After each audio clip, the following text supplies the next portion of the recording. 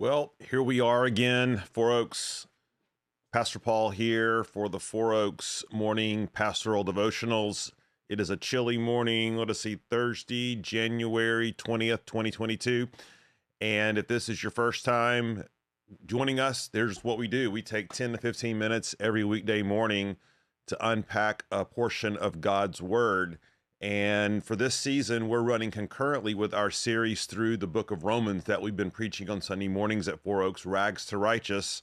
There's so much happening in the book of Romans, impossible to download it all and explain it all and apply it all in the course of a few or 40 minutes or what have you on a Sunday morning. So we take these devotionals to pick and choose bits and portions of the text that we've been in and try to dig a little deeper. And so this past Sunday, of course, we were in Romans chapter 5 at Four Oaks, where we were talking about the two spiritual lines of mankind, the line of Adam, who came to usher in life and live under the obedience of God and to worship him and be fruitful and multiply the earth, but he failed miserably. And through that sin came sin to the whole world and for all of us.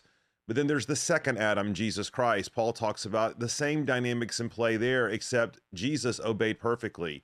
Jesus died of substitutionary death. Through his one act, he brought righteousness to us. Now, this raises a whole host of issues because this idea of federalism or representative theology or covenantal theology gets to the heart of how God deals with his people. And so you can open your Bible and there's two divisions to it. There's the Old Testament, or Testament is just the Latin word for covenant, Old Covenant, and the New Covenant. And what we've been trying to understand is how do these relate to each other? And how is it that what was happening under the Old Covenant relates to the New Covenant? How was it pointing to preparing the way for? And as we've seen, God had a covenant of works with Adam. Adam, if you obey, you live. If you disobey, you die. And God and Adam failed that test miserably. Jesus fulfilled it perfectly. But the question is, well, what happens at that point from God's perspective once Adam and Eve fall into sin? And what we've seen is that what God did was usher in a covenant of grace, that God was going to be on a one-way mission to claim a people for himself, and that this salvation was not going to happen by their hand or by their ingenuity or by their perfect obedience. It was going to happen by the sheer grace of God. And the way that God moves things under the Old Covenant, okay, moving to Jesus and the New Covenant, is through a series of covenants, smaller covenants that are kind of under that rubric of the covenant of grace, and that these all relate to one another. These all kind of push the ball down the fairway, so to speak, in terms of moving towards the new covenant. And we talked about the Noahic covenant, how God made a covenant with Noah and his descendants. He wasn't going to destroy the earth again, certainly not by flood and not till the end of the age, and how this sets the stage for the fact that we can live and move and worship and without the threat of God obliterating the world again. And in a lot of ways, God was promising not to obliterate the world in order to save the world, right? So this covenant with Noah was to preserve the creation. And then we saw yesterday how God then made a covenant with Abraham, and that this covenant with Abraham was a promise to take one man, Abraham, and multiply him into a nation, and not just a nation, but a nation that would ultimately bless the world. And this promise came to Abraham and his descendants. And so now we ask, well, what happens from this point? How does God go about fulfilling this covenant with Abraham to save the world? And the answer is the Mosaic covenant. Okay, so here's the context. Abraham, Isaac, Jacob. We know the story. Jacob and his descendants end up in Egypt. Okay, God has made this promise to Abraham, but Jacob and his descendants are in Egypt providentially. That's a whole nother story, several sermons worth of material. And they lived there for 400 years, okay? And at this point, God has only appeared to them through their ancestors, Abraham, Isaac, and Jacob. Well, then the time to be delivered from Egypt has come. Israel has now multiplied from a group of 70 to a group of 2 million. And God raises up a leader, a prophet, a mediator named Moses, who is going to lead them out of Egypt. And this is going to be the next stage in the plan of redemption, the next stage in the fulfillment of the Abrahamic covenant. And now in Exodus chapter 6, I want you to listen to how God initiates this covenant with Moses and Israel. Exodus 6, verse 2. God spoke to Moses and said to him, I am the Lord. I appeared to Abraham, to Isaac, and to Jacob as God Almighty. But by not my name, the Lord, I did not make myself known to them. I also established my covenant with them to give them the land of Canaan, the land in which they lived as sojourners. Moreover, I have heard the groaning of the people of Israel, whom the Egyptians hold as slaves, and I have remembered my covenant. Say therefore to the people of Israel, I am the Lord, and I will bring you out from under the burdens of the Egyptians, and I will deliver you from the slavery to them. And I will redeem you with an outstretched arm and with greater acts of judgment. I will take you to be my people, and I will be your God, and you shall know that I am the Lord your God, who has brought you out from under the burdens of the Egyptians. I will bring you into the land that I swore to give to Abraham, to Isaac, and to Jacob. I will give it to you for a possession. I am the Lord. So, interesting, God says, I'm going to reveal myself in a way to you now, Israel, that I had not revealed myself to Abraham. See, to Abraham, he had just promised to that he was going to bless the world through Abraham's seed, that he was going to raise up a great people. But now what God reveals is that he's going to do this by bringing the people of the nation of Israel together as a nation. Remember, they weren't a nation at this point. They were just a group of vagabonds hanging out in Egypt, and their father being Jacob. Well, now God says, I'm going to initiate this new covenant with you. It's not, and it's new, not meaning it's something different than grace, but it's a continuation of the Abrahamic covenant. And we see in the text, don't we, the connection between the Abrahamic covenant and the Mosaic covenant. God is going to call a people to himself. He's going to call them as his called out, distinguished. They're going to be a nation. They're going to be distinct.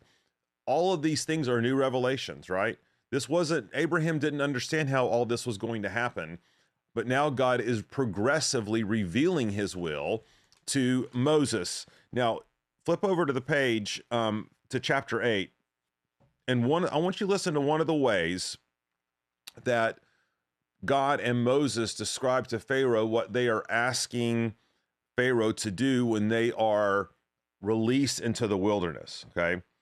And this language is characteristic of all 10 plagues, but look at Exodus 8:1. Then the Lord said to Moses, go into Pharaoh and say to him, thus says the Lord, let my people go that they may serve me. Now, that word serve, it means to minister. It's also the word we get when it says it means to worship. Now, when God says, Pharaoh, let my people go, that they may go into the desert to wilderness to worship me, this doesn't mean they were going out for a worship event. This doesn't mean they were like camping out under the stars and they wanted to hear some good bands and some good tunes and they were going to come back to Egypt. No. What this means, it's a metaphor for this idea that God was calling a people to himself. He was giving them a distinct identity. He was going to define the relationship between him and them. And not only was he delivering them physically from Egypt, but he was delivering them spiritually. And we see this all kind of come to culmination in Exodus 19. So turn there for a second. Now, Exodus 19, the Israelites have already gone out of the land of Egypt. They've crossed the Red Sea. There's been that supernatural miracle where the armies of Pharaoh were destroyed. And now they are encamped around the mountain, Mount Sinai.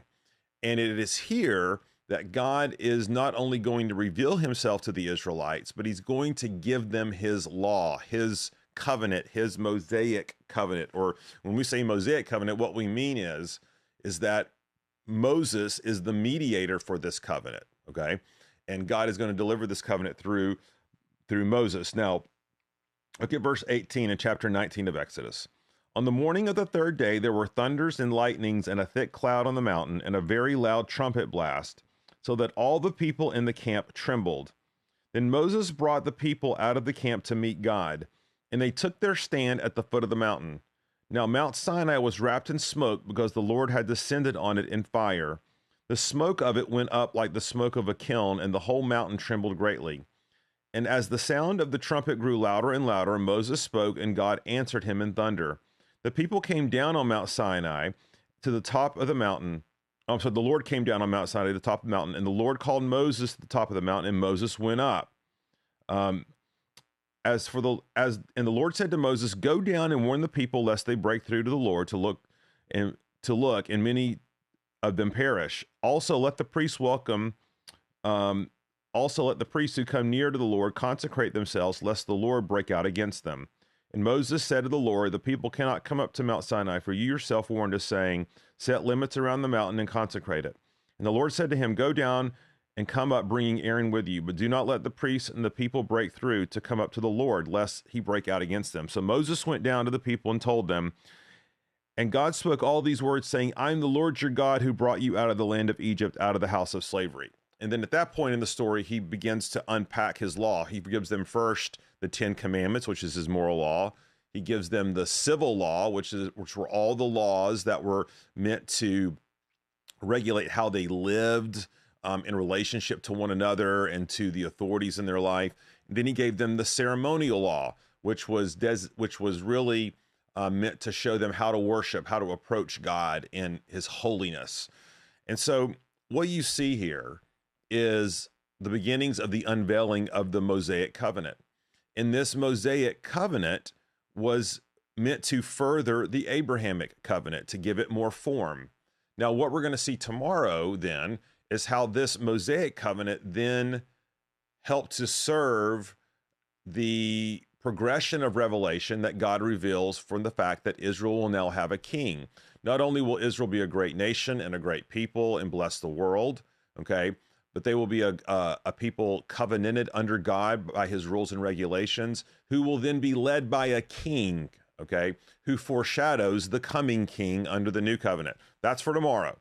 But for today, just note, okay, that what we have here is this idea that God has given the civil, ceremonial, and moral law, the Mosaic covenant, to the people of God to regulate his relationship with them.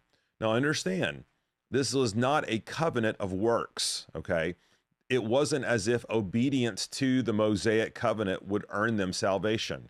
Paul makes this very clear in Romans and Galatians, but in the writer of Hebrews himself says the blood of bulls and goats cannot take away sin.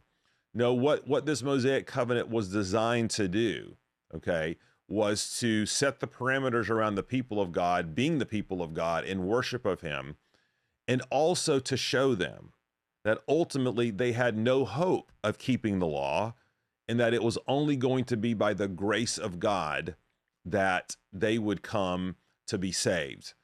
Part of the function of the Mosaic law, and Paul talks about this in Galatians 3, was to show people that they couldn't save themselves, was to show the people that they needed a savior, they needed a mediator, they needed a redeemer. It was, in fact, to tutelage them, to, as a school teacher would, to go to Christ. So even as the Israelites were given this law, and as they walked in obedience to this law, they would realize they could not keep this law, okay, in their own strength. They could not save themselves. Much of the law would have been very laborious to them. We don't have time to get into all of that now, but all of it would have been preparing them for the coming, right, of a new covenant one day. But for now, the Mosaic covenant reigns, and as we're going to talk about tomorrow, then comes the Davidic covenant. Now, what's an application point for us? Well, while Christ fulfills all the law, and we don't exercise the ceremonial and civil law in the same way the Old Testament Israelites did, God's moral law is still binding for us. It is still something that constrains us. It's part of how we are defined as the people of God as we walk in obedience to him. And encourage you, spend some time between now and tomorrow, read Deuteronomy 6, read Exodus 20. This is where God's moral law, through the Ten Commandments is on display. Interesting, almost every single commandment is referenced in the New Testament, all except the Sabbath day, and that's another discussion for another time.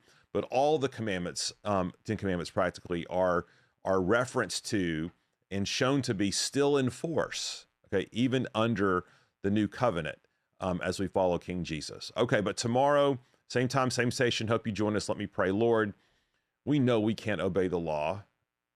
We know that we can't be perfectly obedient. We know that we can't save ourselves. And Lord, remind us that this is to drive us to Jesus. This is to drive us to the Savior who kept the law as the second Adam,